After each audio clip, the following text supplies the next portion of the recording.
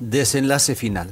¿Quién se va a la Serie B del fútbol ecuatoriano? ¿Quién califica a la Copa Libertadores? ¿Quién nos representará en Sudamericana? Todo esto en el siguiente podcast.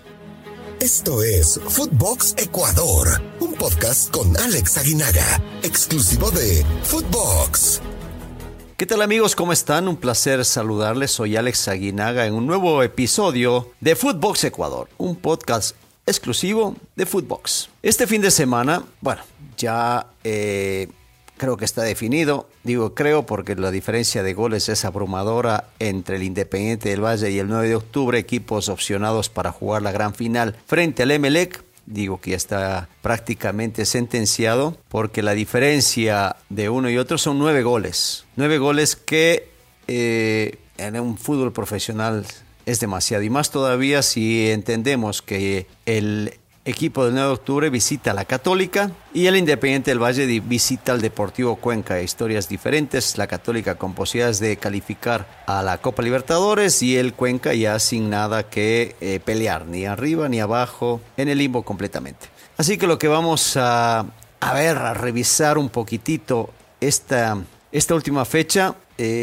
son tres aristas. La primera, la tabla general o la tabla acumulada da con la diferencia de un solo punto entre el Emelec y el Independiente. Emelec un puntito más que Independiente en la sumatoria de puntos. Emelec recibe al Manta. Manta peleando la zona de descenso o de tratar de no descender. ¿Cómo están en la tabla acumulada? Vamos a ver. Emelec 61 puntos, Independiente 60. En el descenso, Manta con 28 puntos y un gol diferencia menor o mayor, si se puede decir, porque son de números negativos, que el Guayaquil City, que tiene 27 puntos y obviamente el gol diferencia todavía mucho mayor negativamente que el equipo del Manta. El Orense, el otro equipo que está en la pelea para no descender, tiene 28 puntos y visita al Olmedo. Olmedo ya descendido, tiene un solo punto producto de un empate en toda la segunda vuelta, ¿no?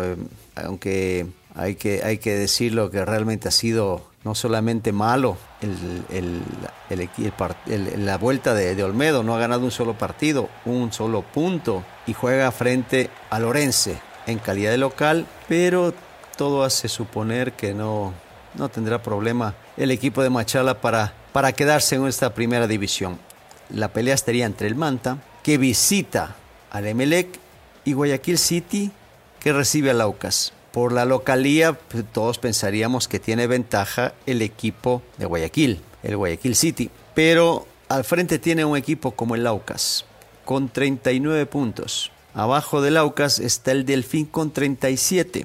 Es decir, si Delfín en su partido frente al Mushurruna de local, que Mushurruna ya está calificado a la Copa Sudamericana, logra ganar, pues el Aucas, si no lo hace, quedará sin la posibilidad de jugar la Sudamericana. Por eso es tan importante estos puntos para el equipo de la capital. Con el empate le alcanza al Aucas para con la sumatoria de goles anotados y recibidos en el gol diferencia, está mucho mejor que el Delfín. Entonces con un punto sería suficiente para que el equipo capitalino califique a la Sudamericana. Por otro lado, y hablando del equipo de Guayaquil, Emelec recibe al Manta.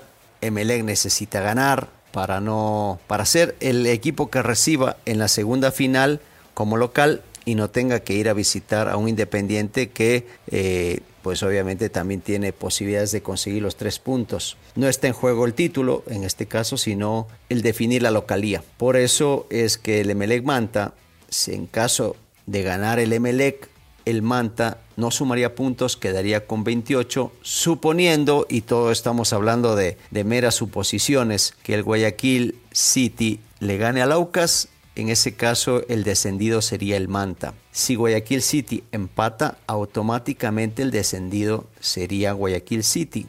Así que el único resultado que le conviene es ganar. El equipo del Manta tiene la opción de perder y esperar que el Guayaquil City no gane. Orense, 2 resultados también, ¿no? el caso de que el equipo de Machala pierda en su visita a Olmedo, todavía tiene los dos resultados de Manta, que no empate Manta, y que Guayaquil City no gane.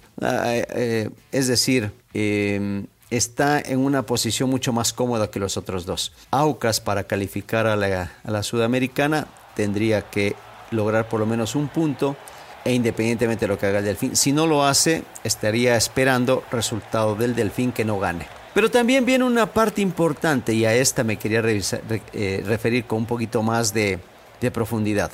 Y es que 9 de octubre, Barcelona y Universidad Católica están en búsqueda del lugar 3 y 4 de la Copa Libertadores. Ya están calificados los 3 equipos, se puede decir, de la Copa Sudamericana, pero se juegan muchísimo. Barcelona, van a jugar a la misma hora, Macará Barcelona, y Universidad Católica 9 de octubre, el día domingo. La Católica, empatando, asegura puesto en Copa Libertadores. Barcelona, que está en sus manos el poder hacerlo, si es que gana al equipo del Macará en Ambato, clasificaría o calificaría a la Copa Libertadores. 9 de octubre necesitará ganarle a la Católica, en ese caso califica ya a la Copa Libertadores, porque superaría precisamente a su rival, que es la Católica, y no importando lo que pase con Barcelona, es decir, ya estaría en zona de calificación en zona de Copa Libertadores. ¿Qué pasa? Vamos a ver la combinación de resultados. Empecemos por la Católica.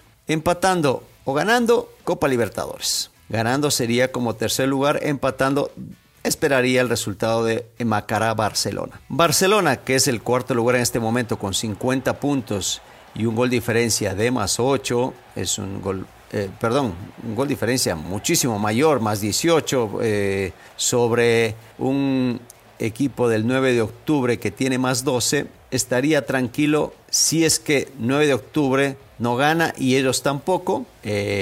Perdiendo los dos, califica a Barcelona como cuarto de la Copa Libertadores y 9 de octubre a la Sudamericana. Y empatando los dos igualmente. ¿Qué requiere Barcelona? Ganar para no tener ningún inconveniente. En caso de empate, espera que el 9 de octubre empata o pierde. Y como lo comentaba antes, 9 de octubre tiene que ganar o empatar y que Barcelona no lo haga. Con el empate, los dos equipos califica Barcelona. Con el triunfo de Macará sobre Barcelona, 9 de octubre está obligado a sumar un punto por lo menos. Es decir, este fin de semana se juegan cosas importantes.